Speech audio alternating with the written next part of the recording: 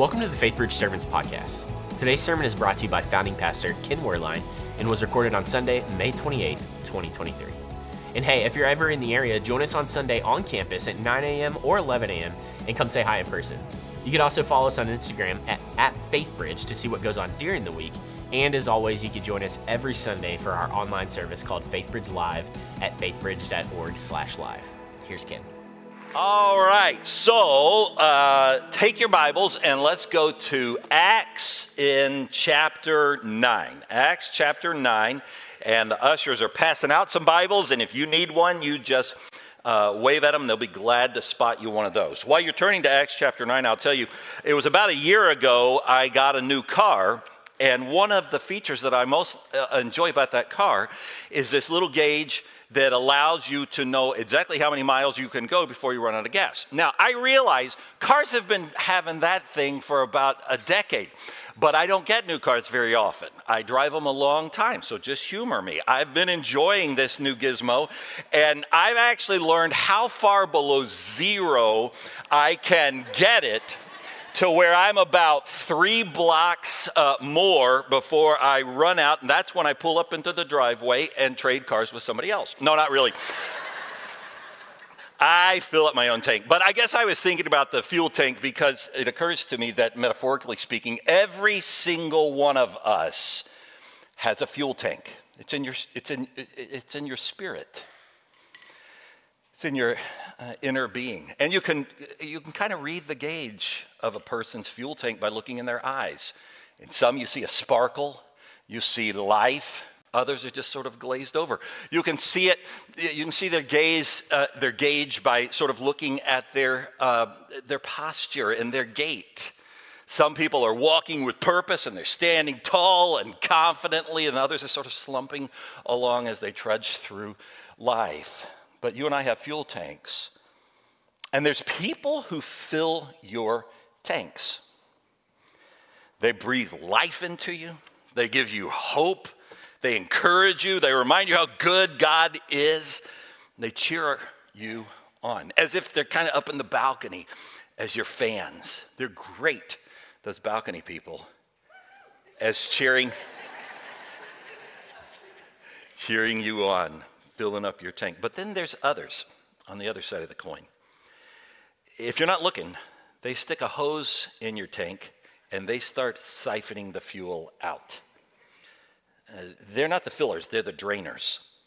They squash dreams, they find faults, they cause your spirit to wither. I guess you could say they're kind of like basement people because they pull you down.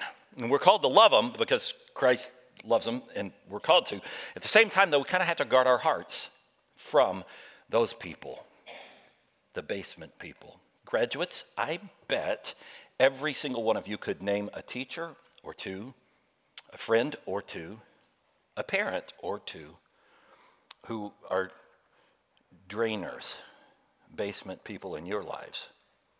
But I bet you each as well could name a teacher or two, a friend or two, a parent or two who are balcony people, who fill your tank up. And the reason I'm starting here is because today we're going to look at one of the quintessential balcony people in all of the New Testament. Now, in case you're coming in a little late, we're in a journey this whole year, 2023, working through the book of Acts, written by Luke. And a couple of weeks ago, we just passed through chapter 9, where we've been introduced to a character who was terribly evil, who was terribly wicked, who was out to kill all the Christians because he thought it was a dangerous cult, and he was called Saul. And after he's exterminated Jerusalem of the Christians, he's headed up to Damascus, where he's heard that some other Christians had scampered off, and so he's headed up to go kill the Christians up in Damascus. But that's where God gets a hold of him and shines the light of his glory upon him, and he's blinded and falls to the ground, and he's like, it's so confused, and he's like, who are you, Lord? And he says, I am Jesus, whom you've been persecuting. And this leads to one of the most monumental conversions in all of history. You have this man, Saul, who was a zealot out to eliminate all the Christians, and in a matter of less than a week, he has become a Christian. And he's going to go into all the world with zeal for Christ. And in the years to come, he'll emerge really as the most influential of Christians, no longer going by Saul, but having a new name to match his new heart. We'll know him as the Apostle Paul. But you can't come with that kind of background. You can't bring that kind of baggage and expect that everybody's just going to go for it like that. And so he has a problem. He has a problem, and that is the Christians back in Jerusalem, they're not hearing it. They're like, yeah, right. We do not believe he's really converted. We don't believe he's really one of us.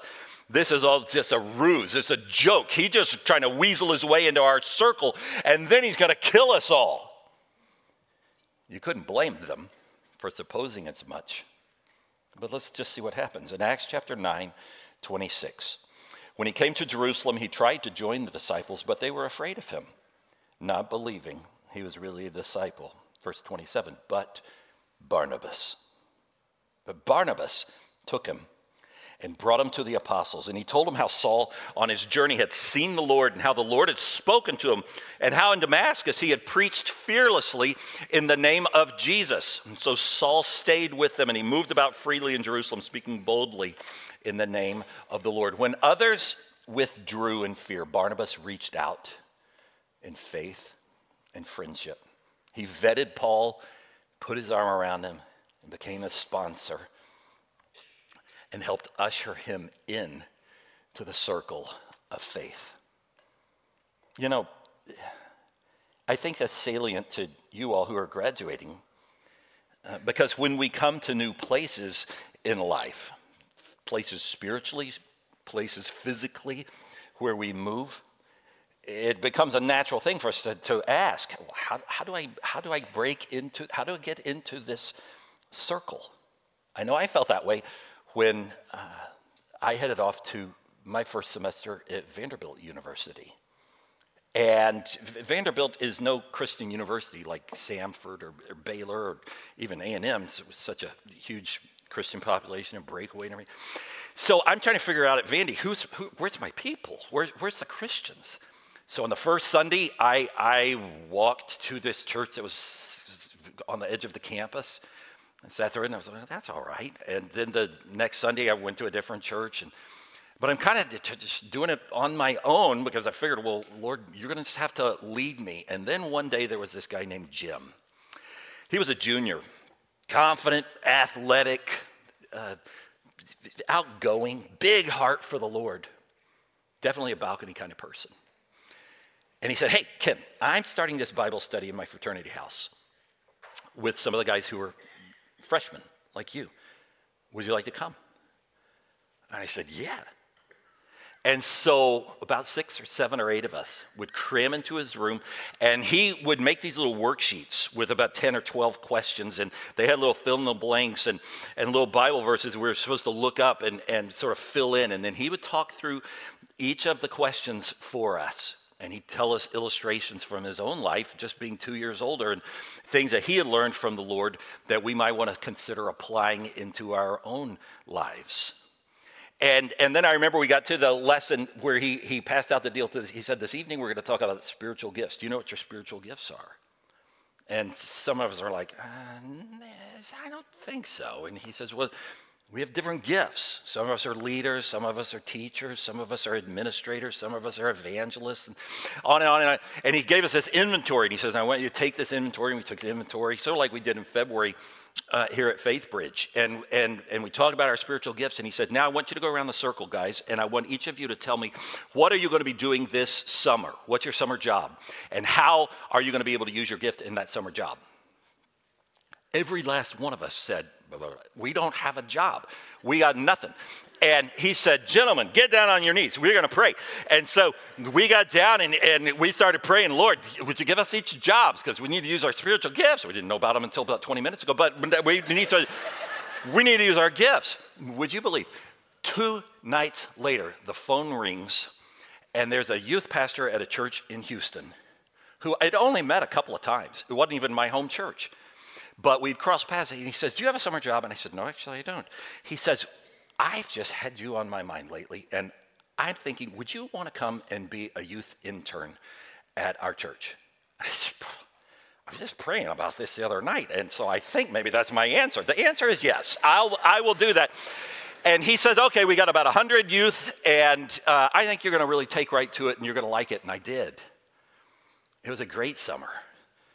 And several of the kids trusted in Christ, and I taught a Bible study to the junior high and a Bible study to the senior high, and took them to the Schlitterbahn and did some retreats and put together a music. I mean, it was a great summer. And one night I was walking to my car the last week of that summer, and I was just thinking how fun. I was just like, God, I have never had more fun.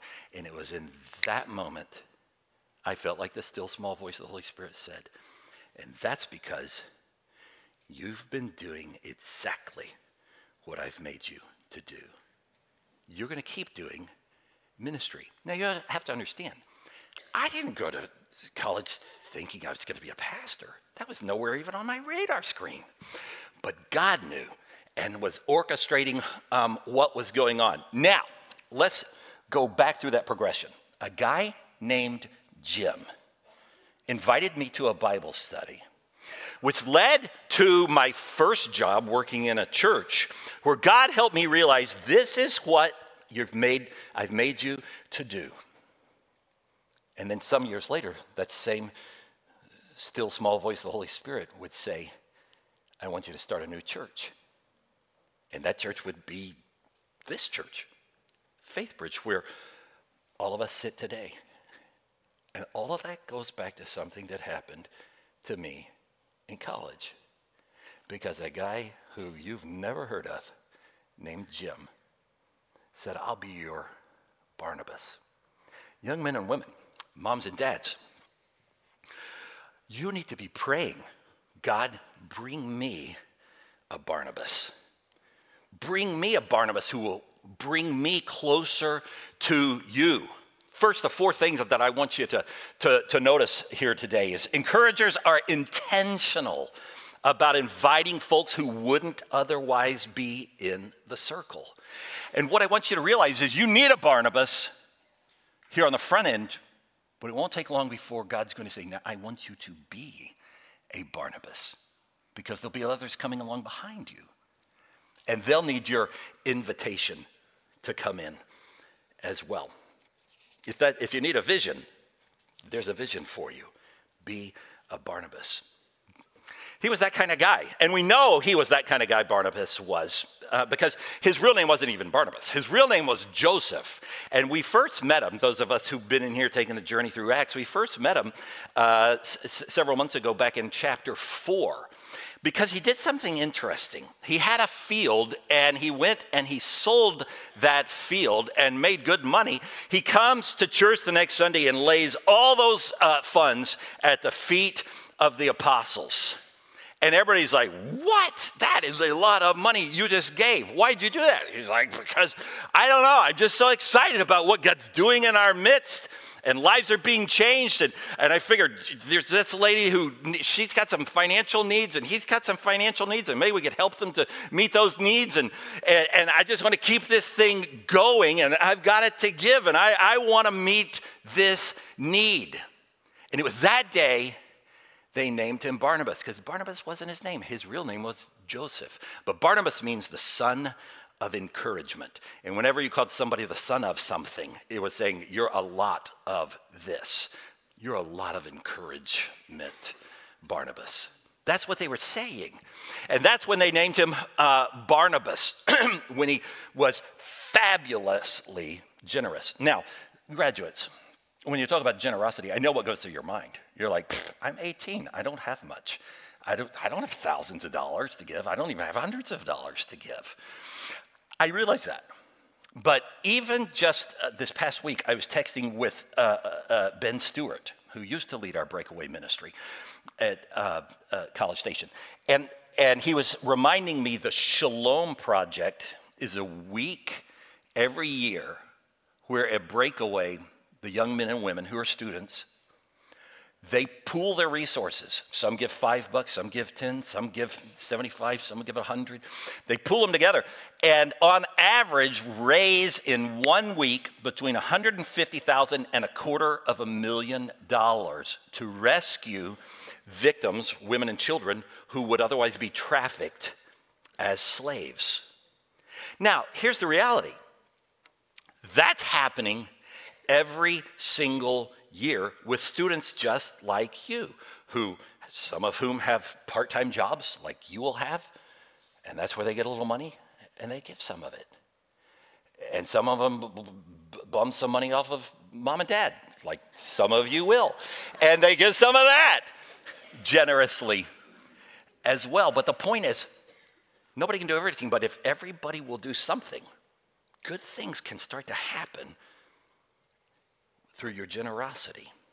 I remember learning that as a freshman as well. There was another guy, he was older, he was a senior, his name was Gardner, and he was in the fraternity that I would end up pledging. And Gardner and I became friends, and he was just brilliant. He was a literature expert, and he read everything under the sun, and he used all these big words that I was like, I don't even know what that means. But I was playing along, I was like, that guy he's fun, and he's funny, had a great sense of humor and a big ready laugh. And one day we were in the library, and he said, do you want to get some lunch? And I said, yeah, actually. He says, yeah, I don't want to go on campus. Let's go off campus. And I said, okay. So we got in his car, and we went to a restaurant.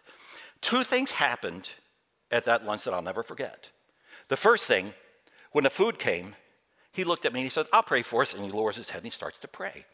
Now, you have to understand, I grew up in a Christian home. So praying before meals, there's nothing exceptional about that. We prayed in our family before every meal and even before snacks. That was just normal. But I'd never been out to eat with a friend who just so confidently and naturally just started praying.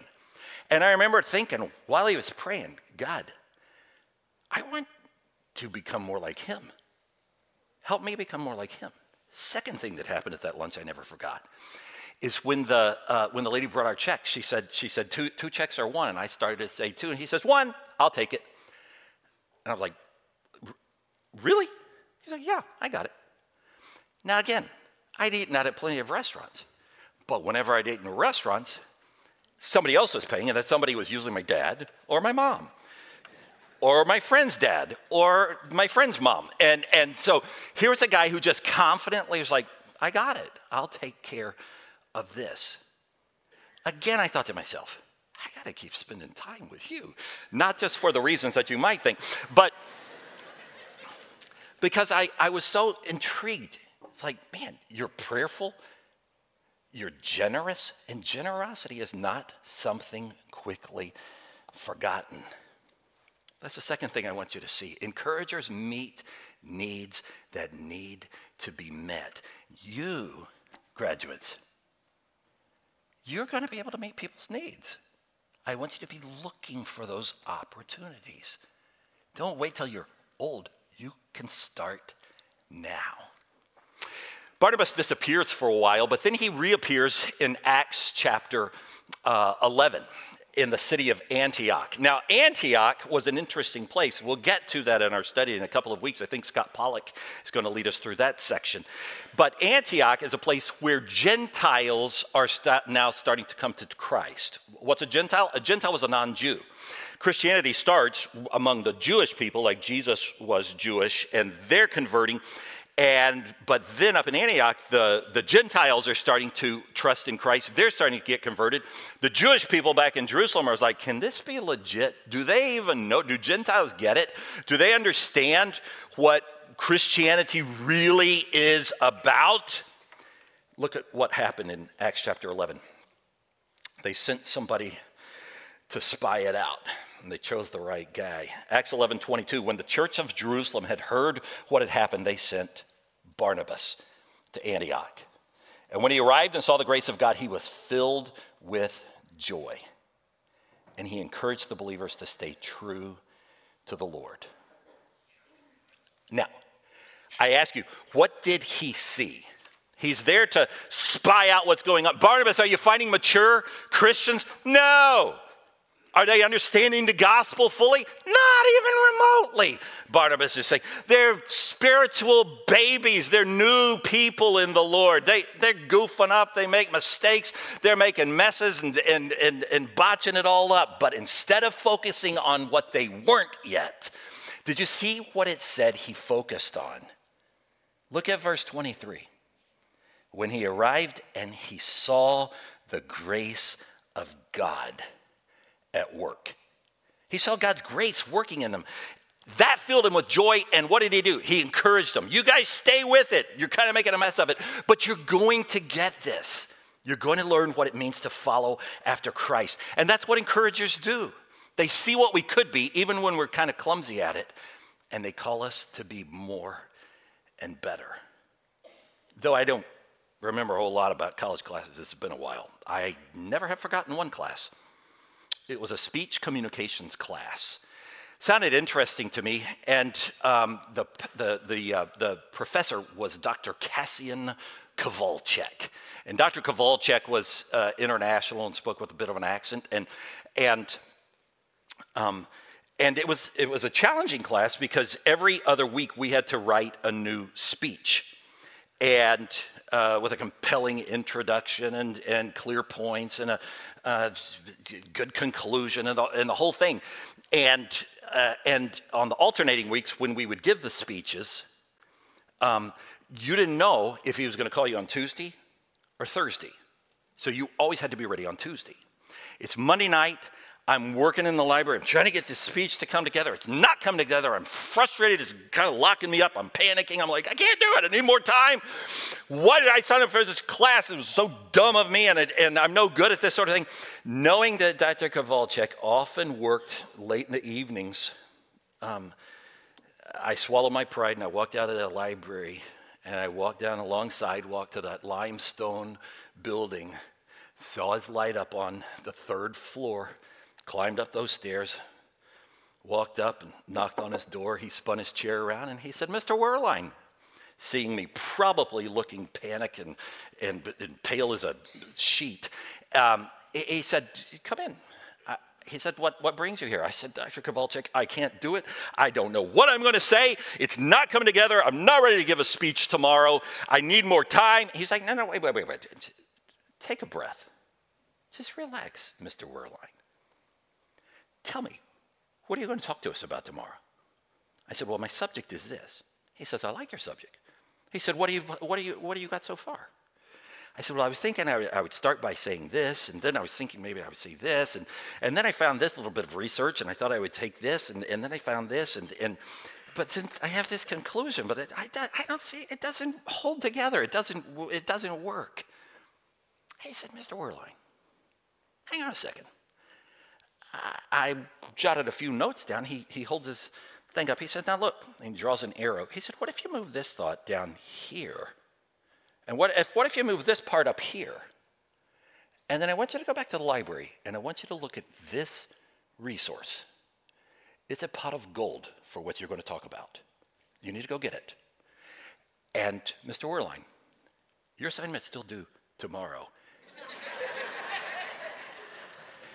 At 8 a.m. He said, but does this help? I said, yes, sir, it really helps. I'm sure the blood by then had flowed back into my face, and I had taken notes as fast as I could write them down, as fast as he was speaking. And as I stood up to leave and got to the door, he said, Mr. Werlein, one more thing. He said, you've got this. You have abilities. I've enjoyed your first 3 talks. I think you have something there. You've got a good subject, and you have much more than you don't have. You were just focusing on what you didn't yet have.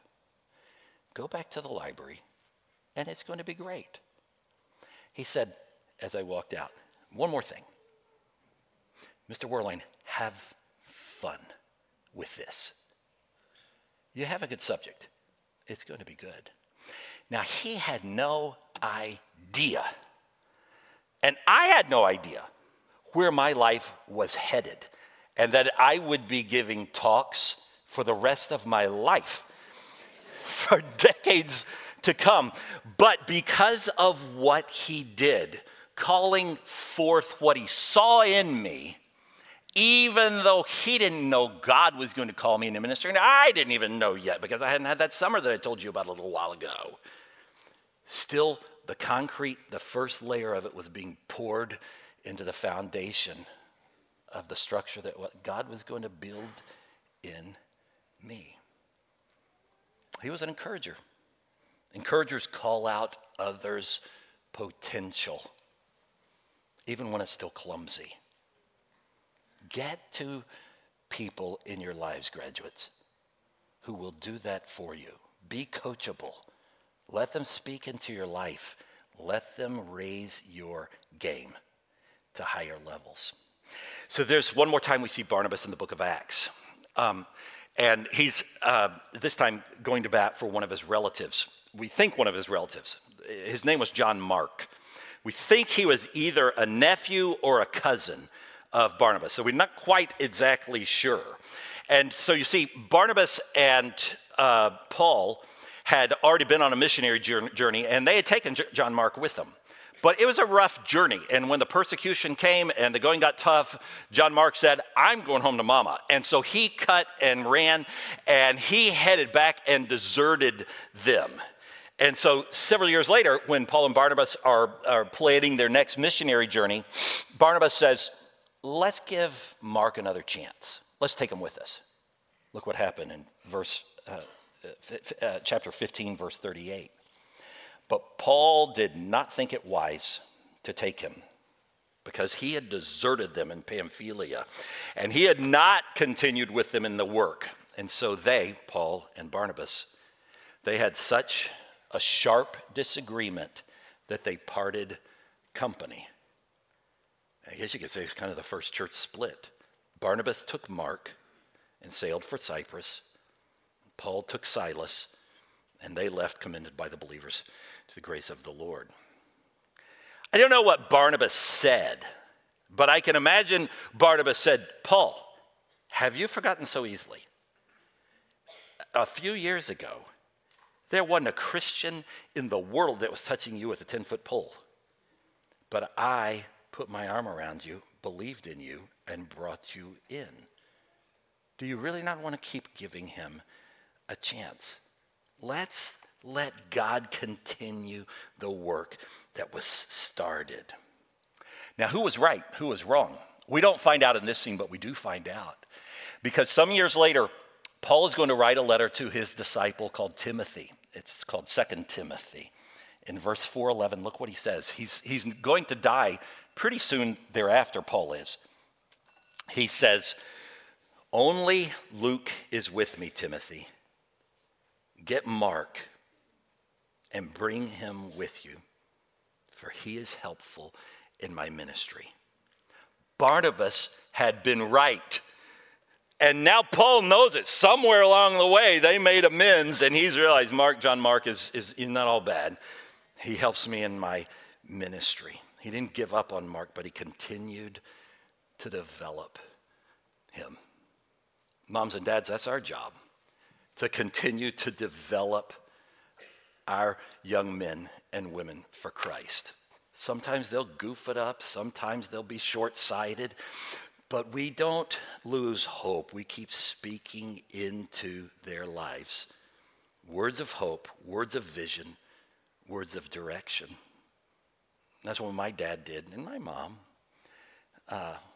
when I was at this juncture. I've told this story many times, but you always like it when I tell it, so I'll close with this one. It's the story of when my dad drove me all the way to Vanderbilt. And I remember we got all moved into my dorm, and he had a flight to catch back to Houston several hours later.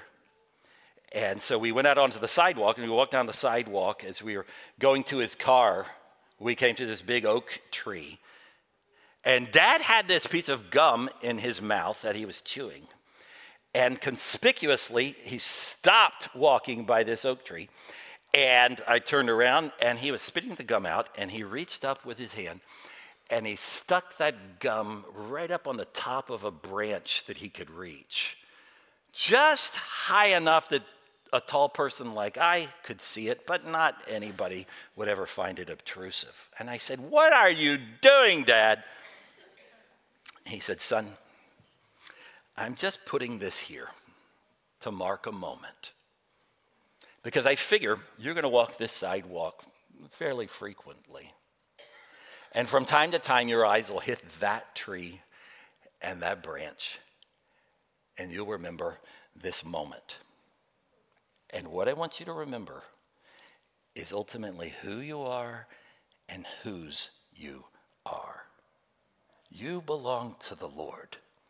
You've come a good long ways, but the best is yet to come. And I want you to know how proud your mom and I are of you. And that no matter how good it gets or bad, we're cheering for you." There's a lot of gum stuck on trees around college campuses, and I suppose I'll put a piece myself for Wesley in the coming weeks.